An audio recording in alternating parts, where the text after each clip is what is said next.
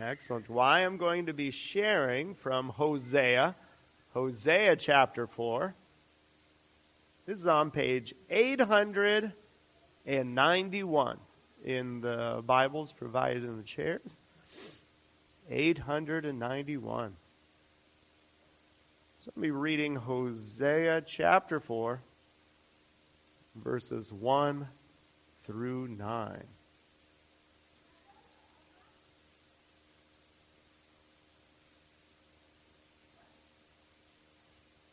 I know as I've been praying through and preparing and working through this series in Hosea, I remember when I was in Sunday school, our Sunday school teacher, she would often ask us, what Bible character did we most think we were like? What Bible character? I remember when I was young, a lot of us would say, David and Goliath, just to prep. Or some would say the Apostle Paul, when he was out there sharing the gospel. Or we would often pick the most wonderful characters in the Bible. But as I've been working through Hosea, I think I've found the one that I can relate the most to. And it is Gomer. Gomer. Thanks be to God that God shows us his heart in Hosea. So let's read Hosea chapter 4, starting at verse 1. We'll read verses 1 through 9. Hear the word of the Lord, you Israelites, because the Lord has a charge to bring against you who lived in the land. There is no faithfulness, no love, no acknowledgement of God in the land. There is only cursing and lying and murder, stealing and adultery. They break all bounds, and bloodshed follows bloodshed. Because of this, the land mourns, and all who live in it waste away. The beasts of the field and the birds of the air and the fish of the sea are dying. But let no man bring a charge, let no man accuse another. For your people are like those who bring charges against a priest. You stumble day and night, and the prophets stumble with you. So I will destroy your mother. My people are destroyed from lack of knowledge. Because you have rejected knowledge, I also reject you as my priests. Because you have ignored the law of your God, I also will ignore your children. The more the priests increased, the more they sinned against me. They exchanged their glory for something disgraceful. They feed on the sins of my people and relish their wickedness. And it will be like people, like priests. I will punish both of them for their ways and repay them for their deeds. Let us go to the Lord in prayer.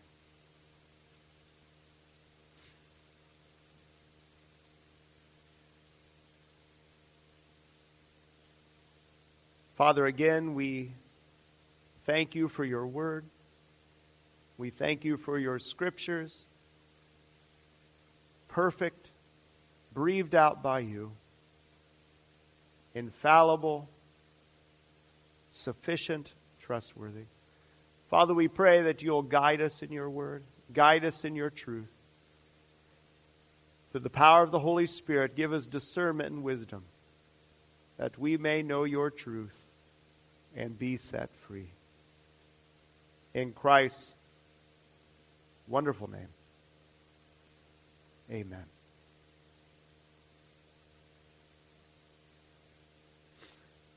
Amen. God does not send his only begotten Son, Jesus Christ, into the world because things are going so well, he wants his son just to be able to enjoy how good things are. That is not the story of the Bible. The story of the Bible is about things being so bad, so broken, so wrong, and a God who is holy and just and so loving that he would send his only begotten Son into a world where there is so much pain, so much brokenness, so much sin, so much disobedience, where things are so dark that he sends his only begotten Son as the light. And this light, the darkness will not overcome. The darkness has not understood. The darkness will not be victorious over this light. That's what Christmas is about. That no matter how dark things are because of the fall, because of sin, because of rebellion, because of God's holy and just judgment coming against all of us who are born in condemnation, there is a light and there is a way out of the darkness. And that is Jesus Christ. So we come to Hosea chapter 4. And Hosea chapter 4 is one of the strongest, most condemning passages in Hosea. But in it we see where the foundation is laid for the most wonderful, glorious proclamation of the gospel. So as we look through Hosea chapter 4, verses 1 through 9, again, I encourage you, if you'd like to, there's an outline on the back of your bulletins that you can use to help follow along, and there are different scripture references there that I'll be referring to just to help you follow along the different passages. So we see where this begins with, "Hear the word of the Lord." Hear the word of the Lord. Twice in this passage, this truth is lifted up. It begins with this, that there is no faithfulness or steadfast love of the people of God. And why is that? Because at the center of this passage, it says this in verse 6. This is the central focus of Hosea chapter 4, verses 1 through 9. And what is the central focus of this? "My people are destroyed for lack of knowledge." For lack of knowledge. Because of deception, because of darkness, people are wandering, blind. They can't see, they can't hear, they do not have hearts that can understand the truth of God, and they are wandering blind. They are wandering in the darkness because of lack of knowledge. They do not have the truth, they do not have the gospel, they do not have God. So it's a beautiful thing. Even though it is a word of judgment and a strong word, we see where chapter 4 begins with "hear." This is the proclamation of the prophet. Hear the word of the Lord. And that is the hope. That is the hope. Remember how Romans makes very clear. It is through the proclamation of the word, through the gospel being lifted up, through Jesus Christ being proclaimed, that we are sinners and we are under condemnation and we deserve judgment. Yet God so loved the world that he sends his Son to take on our flesh, to take the sin of those who will believe in him, to take on our rebellion, so that we can receive his righteousness. Jesus takes the wrath of God that we deserve so that we can receive peace and forgiveness and grace. So that's the gospel. And just as Hosea 4 begins, we are to proclaim that gospel, not only in action, but in word. We speak that gospel. We lift that gospel up, knowing that the only way anyone is saved is by that gospel coming and them hearing that gospel and the Holy Spirit giving them ears to hear so that they can hear the gospel, and the Holy Spirit gives them hearts that can receive and minds to understand. And the Holy Spirit makes them alive so that they can believe and trust and hold to that gospel as everything. As everything.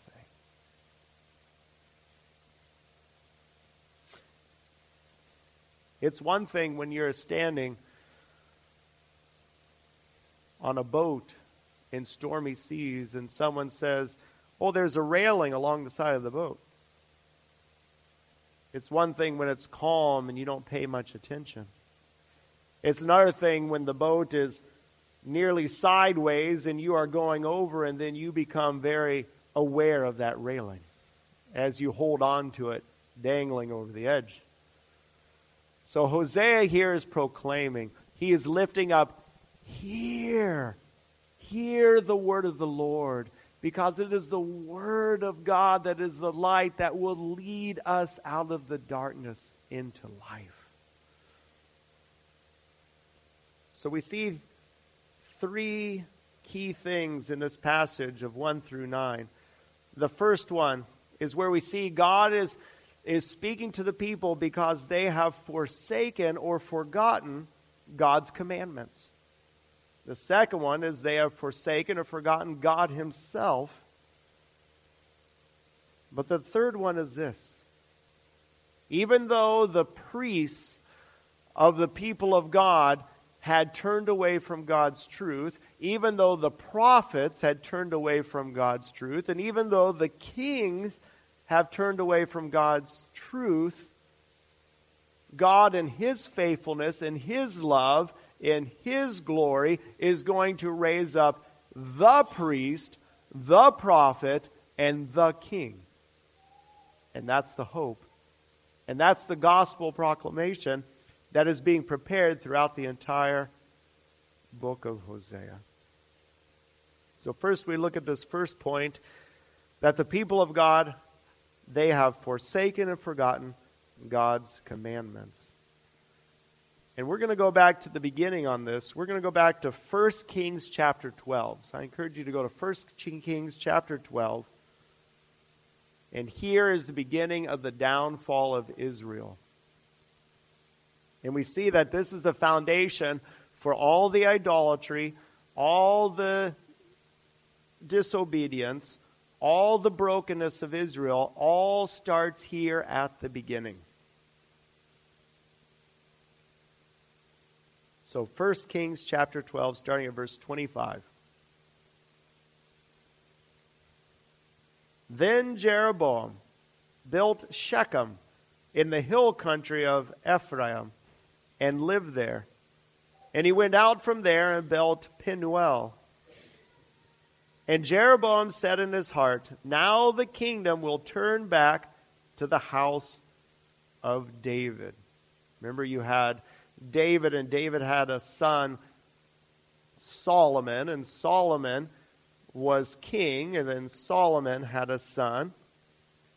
But God had told Rehoboam that he was going to take away the 10 northern tribes, which would become Israel, from him, and he would only have Judah. So we see this judgment takes place. So this is what has happened.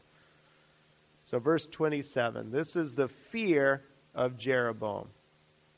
If this people go up to offer sacrifices in the temple of the Lord at Jerusalem, then the heart of this people will turn again to their Lord. Already we have a problem there. What's the problem with that statement by Jeroboam? That they will turn again to their Lord. There is no their Lord. There is only the Lord. So you already see the problem. We've already got the problem for Israel. that they will turn again to their Lord, to Rehoboam, king of Judah, and they will kill me and return to Rehoboam, king of Judah. So the king took counsel. Where was his counsel? It wasn't with God. It wasn't with God's law. It wasn't with the priests. It wasn't with the temple. It wasn't with the prophets. He took counsel with the world. So the king took counsel and made 2 calves of gold. Here we go. We're going all the way back. All the way back to after God had freed his people from Egypt, and they are free, and they're out there, and Moses is too long on the mountain. And what happens to poor Aaron? All he did was he threw some gold into the fire, and what came jumping out? A golden calf. A golden calf. That's how Aaron told it. So the golden calf. So here we're going all the way back to that first unfaithfulness and idolatry of the people of Israel. And here Jeroboam is leading Israel, the northern kingdoms, into that same idolatry. So the kingdom took counsel and made 2 calves of gold, and he said to the people, this is verse 28, "You have gone up to Jerusalem long enough, worshiping the one true God and going to God's temple and being obedient to his commands and his law. That's old. That's the wrong side of history.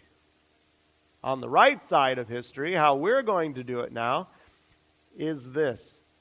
So Jeroboam says to him, verse 28, "Behold your gods." Better be a little G in your Bibles. "Behold your gods, O Israel, who brought you up out of the land of Egypt." There it is. Takes them back to the golden calf. Not Yahweh, not the I am who I am, not the God of Abraham, Isaac, and Jacob. No, he takes them back to the golden calf.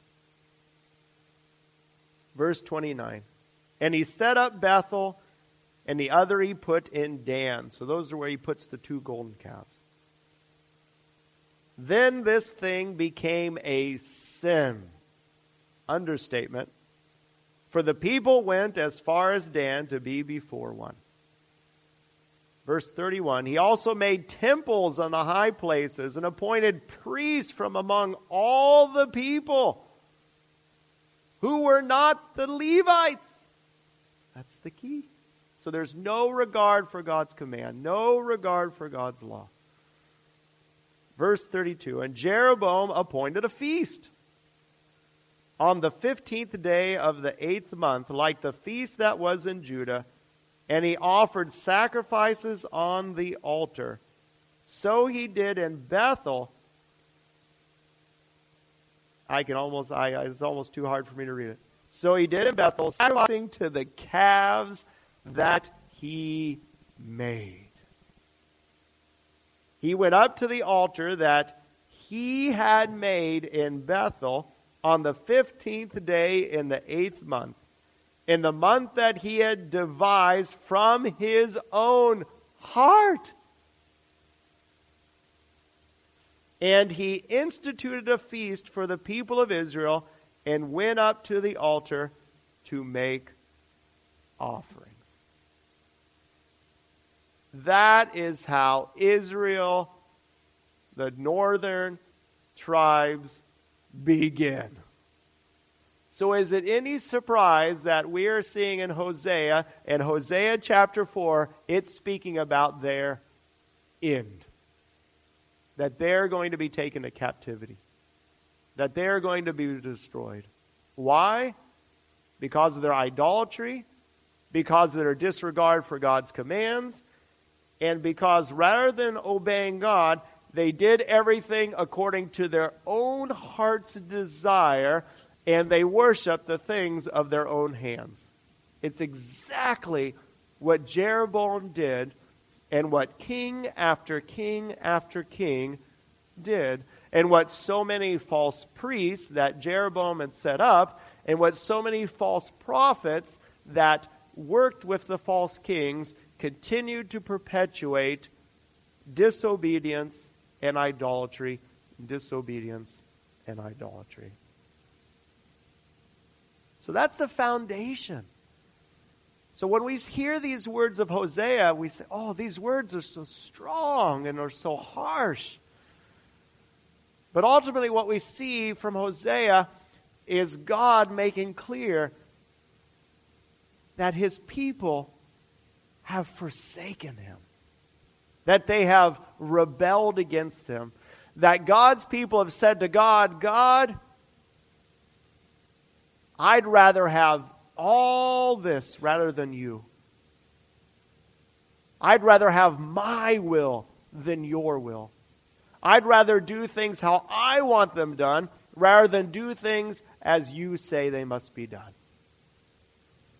And ultimately we see that what's happened to the people of Israel is this. It isn't so much that they're worshiping golden calves, it's that they have become gods over their own lives.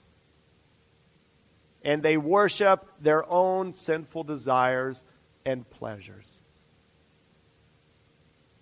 Remember when we went through Genesis, what was one of the main themes, one of the main points that we kept lifting up is this: God is God and we are not.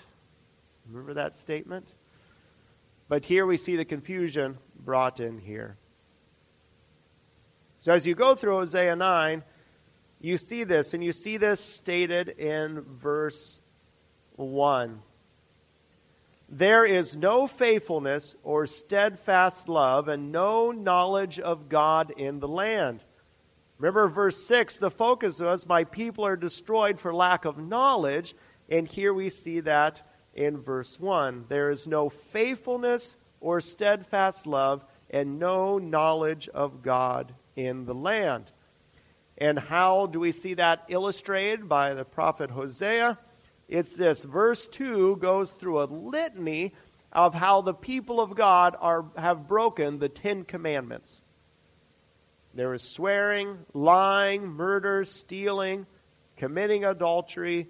And the key thing at the verse 2 says this: they break all bounds. They tear away all fetters. They break all chains. Now, one would think that would be a good thing, to be liberated. But it's not in this situation. It's not in this context.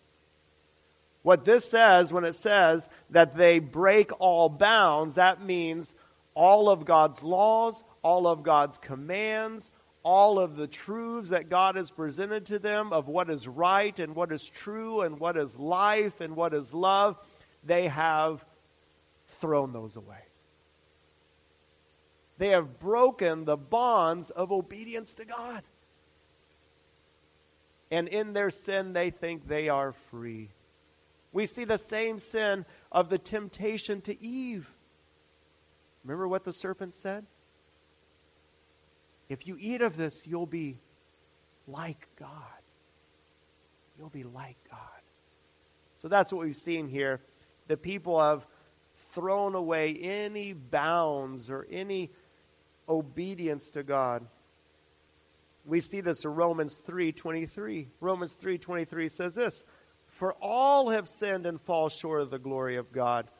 This statement of Hosea 4, verse 1, there is no faithfulness or steadfast love and no knowledge of God in the land.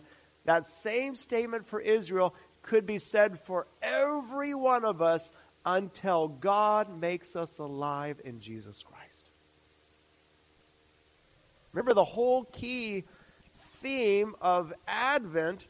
I've preached lots of different Advent sermons over the years, and I've had different themes. Some themes have been, we are the light of Christ. That's a nice theme. Other themes are, by grace we have been saved. That's a good theme. But for some reason, my prayers and studies, this year's theme for Advent is, we are Gomer. And by God's grace, he takes us back. He takes us back. He buys us out of our slavery. He forgives us of our sins in his Son, Jesus Christ. And he brings us to dwell with him. And even though we have been so unfaithful, we see where God comes and he embraces us and pulls us in the most tender love and care.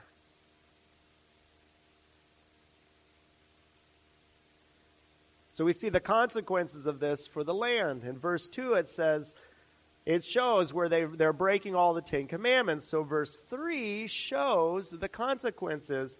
Therefore the land mourns. Just like Genesis. Remember, Adam and Eve fall into sin, and then the curse is shown in all of creation. So here we see the curse is found everywhere. The land mourns, and it affects the animals and everything. And then verse 4, you have this powerful statement. It says this, "Yet let no one contend and let none accuse, for with you is my contention, O priests." Uh-oh. God is naming names. And here we see where God is focusing in on the leadership. The very priests who are supposed to teach the things of God and lead people in the true worship of God. But rather than that, they have bent their knee and burned their incense and offered prayers to Baal and to other false gods and idols in the area, as we saw with the 2 golden calves. So God is turning his attention to both priest and both prophet, who rather than serving the one true God, have served themselves and led people into error and destruction. Verse 5, "You shall stumble by day, the prophet shall stumble with you by night." We see where the priests and the prophets of the people of Israel, because they have led the people in the darkness and led people to stumble over idolatry and sin, that they will eventually stumble in God's judgment as he brings that against them. And that's where it focuses on verse 6. There is no knowledge of God in the land. Not only have they forsaken and forgotten God's commands, but they have forsaken and forgotten God himself. They have removed God from their hearts, from their minds, from their speech, from their life, from their culture, from their nation, and you're seeing the effects of that for the people of Israel. In verse 8, it talks about the prophets and priests. They feed on my sin, on the sin of my people. They are greedy for iniquity. You see the same metaphor in Ezekiel, and you see it in Jeremiah. And it's where God says that these shepherds, the king, the priests, and the prophets, were to be shepherds, to lead God's people to truth, to bind up their wounds, to take care of them, to be God's presence of God's love and tenderness and holiness to them. But rather than these shepherds, the kings and the prophets and the priests, taken care of the sheep, what have they done? They have fed on the sheep rather than provided for them. They have allowed wolves and wild animals to come in to scatter and destroy the flock, and they have fled and preyed on the weak and the innocent rather than to be a good shepherd, like what we see in Jesus Christ. That's why God says in verse 7, that he will change their glory. They were glorying in their own immorality, and he will change that to shame.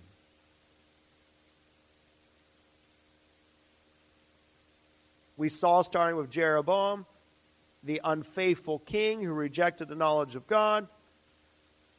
We see here unfaithful priests who reject the knowledge of God. We see unfaithful prophets who reject the knowledge of God.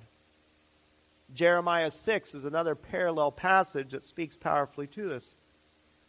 For from the least, this is Jeremiah 6:13, for from the least to the greatest of them, everyone is greedy for unjust gain. And from prophet to priest, everyone deals falsely. They have healed the wound of my people lightly, saying, peace, peace, when there is no peace. Were they ashamed when they committed abomination? No, they were not at all ashamed. They did not know how to blush. Therefore they shall fall among those who fall. At the time I punish them, they shall be overthrown, says the Lord. Again, in Jeremiah 23, verse 11, he says, both prophet and priest are ungodly. Even in my house I have found their evil, declares the Lord. And then in Jeremiah 23, verse 16, thus says the Lord of hosts, do not listen to the words of the prophets who prophesy to you, filling you with vain hopes.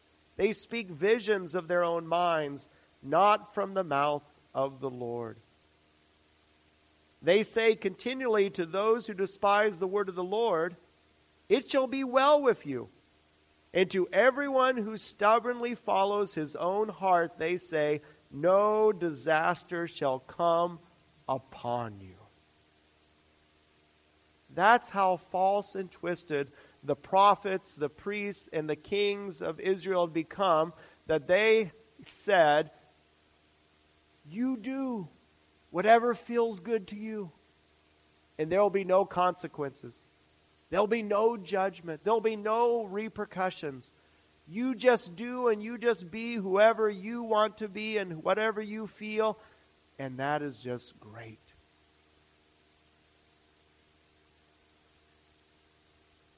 There's nothing different today. There's nothing different today. You see, where God's word is living and active and speaks to the condition of every heart, of every time, of every person, of every culture, and every situation. So Hosea 4, verses 1 through 9, lay a stark picture. The kings of Israel have failed them. The priests have failed them. The prophets have failed them. And the people of God have failed God. They have forsaken and forgotten His commands, and they have forsaken and forgotten God. But that is not the end of the story. So I'd like you to turn in your Bibles to the Gospel of John.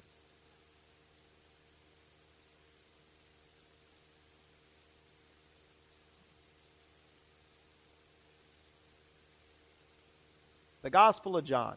Let's turn there. So what is God going to do? What's He going to do? The kings have failed Him. The prophets have failed Him. The priests have failed Him. The people have forsaken and forgotten His commands. They've forsaken and forgotten God. What's He going to do? John chapter 1. Let's take a look here. In the beginning was the Word, and the Word was with God, and the Word was God. He was with God in the beginning. Through Him all things were made. Without Him nothing was made that has been made. In Him was life, and that life was the light of men. The light shines in the darkness, and the darkness has not overcome it. There came a man who was sent from God. His name was John. He came as a witness to testify concerning that light, so that through him all men might believe. He himself was not the light. He came only as a witness to the light. The true light that gives light to every man was coming into the world. He was in the world, and though the world was made through him, the world did not recognize him. He came to that which was his own, but his own did not receive him. So there's Hosea chapter 4. He came to that which was his own, but his own did not receive him. They had forsaken God and forsaken God's commands, yet his own did not receive him. But verse 12. Yet to all who received him, to those who believed in his name, he gave the right to become children of God. Children born not of natural descent, nor of human decision, or a husband's will, but born of God. The Word became flesh and dwelt among us. That's what God did. That's what God did. God did what we could not, would not, had no desire to do. God sent his Son. He sent Jesus Christ to be the King of kings, the true King who will lead his people in the truth and will speak of God's kingdom and set them free from sin. God sent his Son to be the true priest, the high priest, who is not only the priest, but is the sacrifice himself to take away our sins. Remember what John said, behold the Lamb of God who takes away the sins of the world. So Jesus will come to be the true priest. Jesus will come to be the true prophet, the true one to speak the things of God, to lift up God, to lift up the gospel, to show God's love and truth and display it so perfectly on the cross, to draw all men to himself.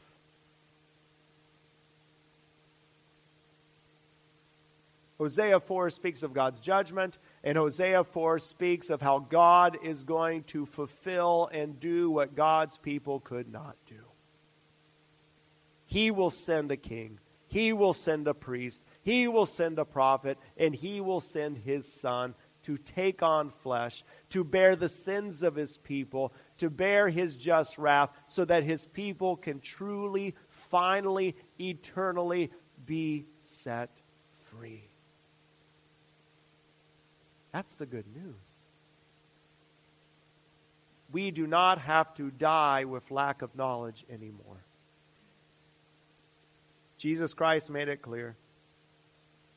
Know the truth, and the truth will set you free.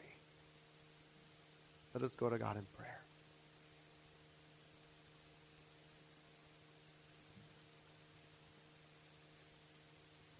Father, we thank you.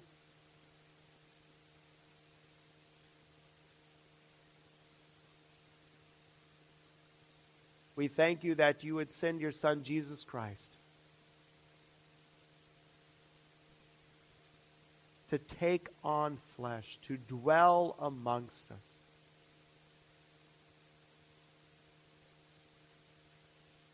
To be the prophet, to speak your truth, to live your truth, to proclaim your word, to be the priest, perfect and holy, who is also the sacrifice, the Lamb who was slain to take away the sins of your people. And Father, we thank you that your Son, Jesus Christ, is the King of kings and the Lord of lords, and he will come again. How we long for his appearing. So, Father, we thank you that through the power of your Holy Spirit, you give us your word so that we will be able to know you. You give us those who will teach us and guide us and lead us in your word and your truth. Father, we are so grateful. Father, we pray that you'll just guide us ever closer to you. And remind us that you are our all in all. In Christ's wonderful name, amen.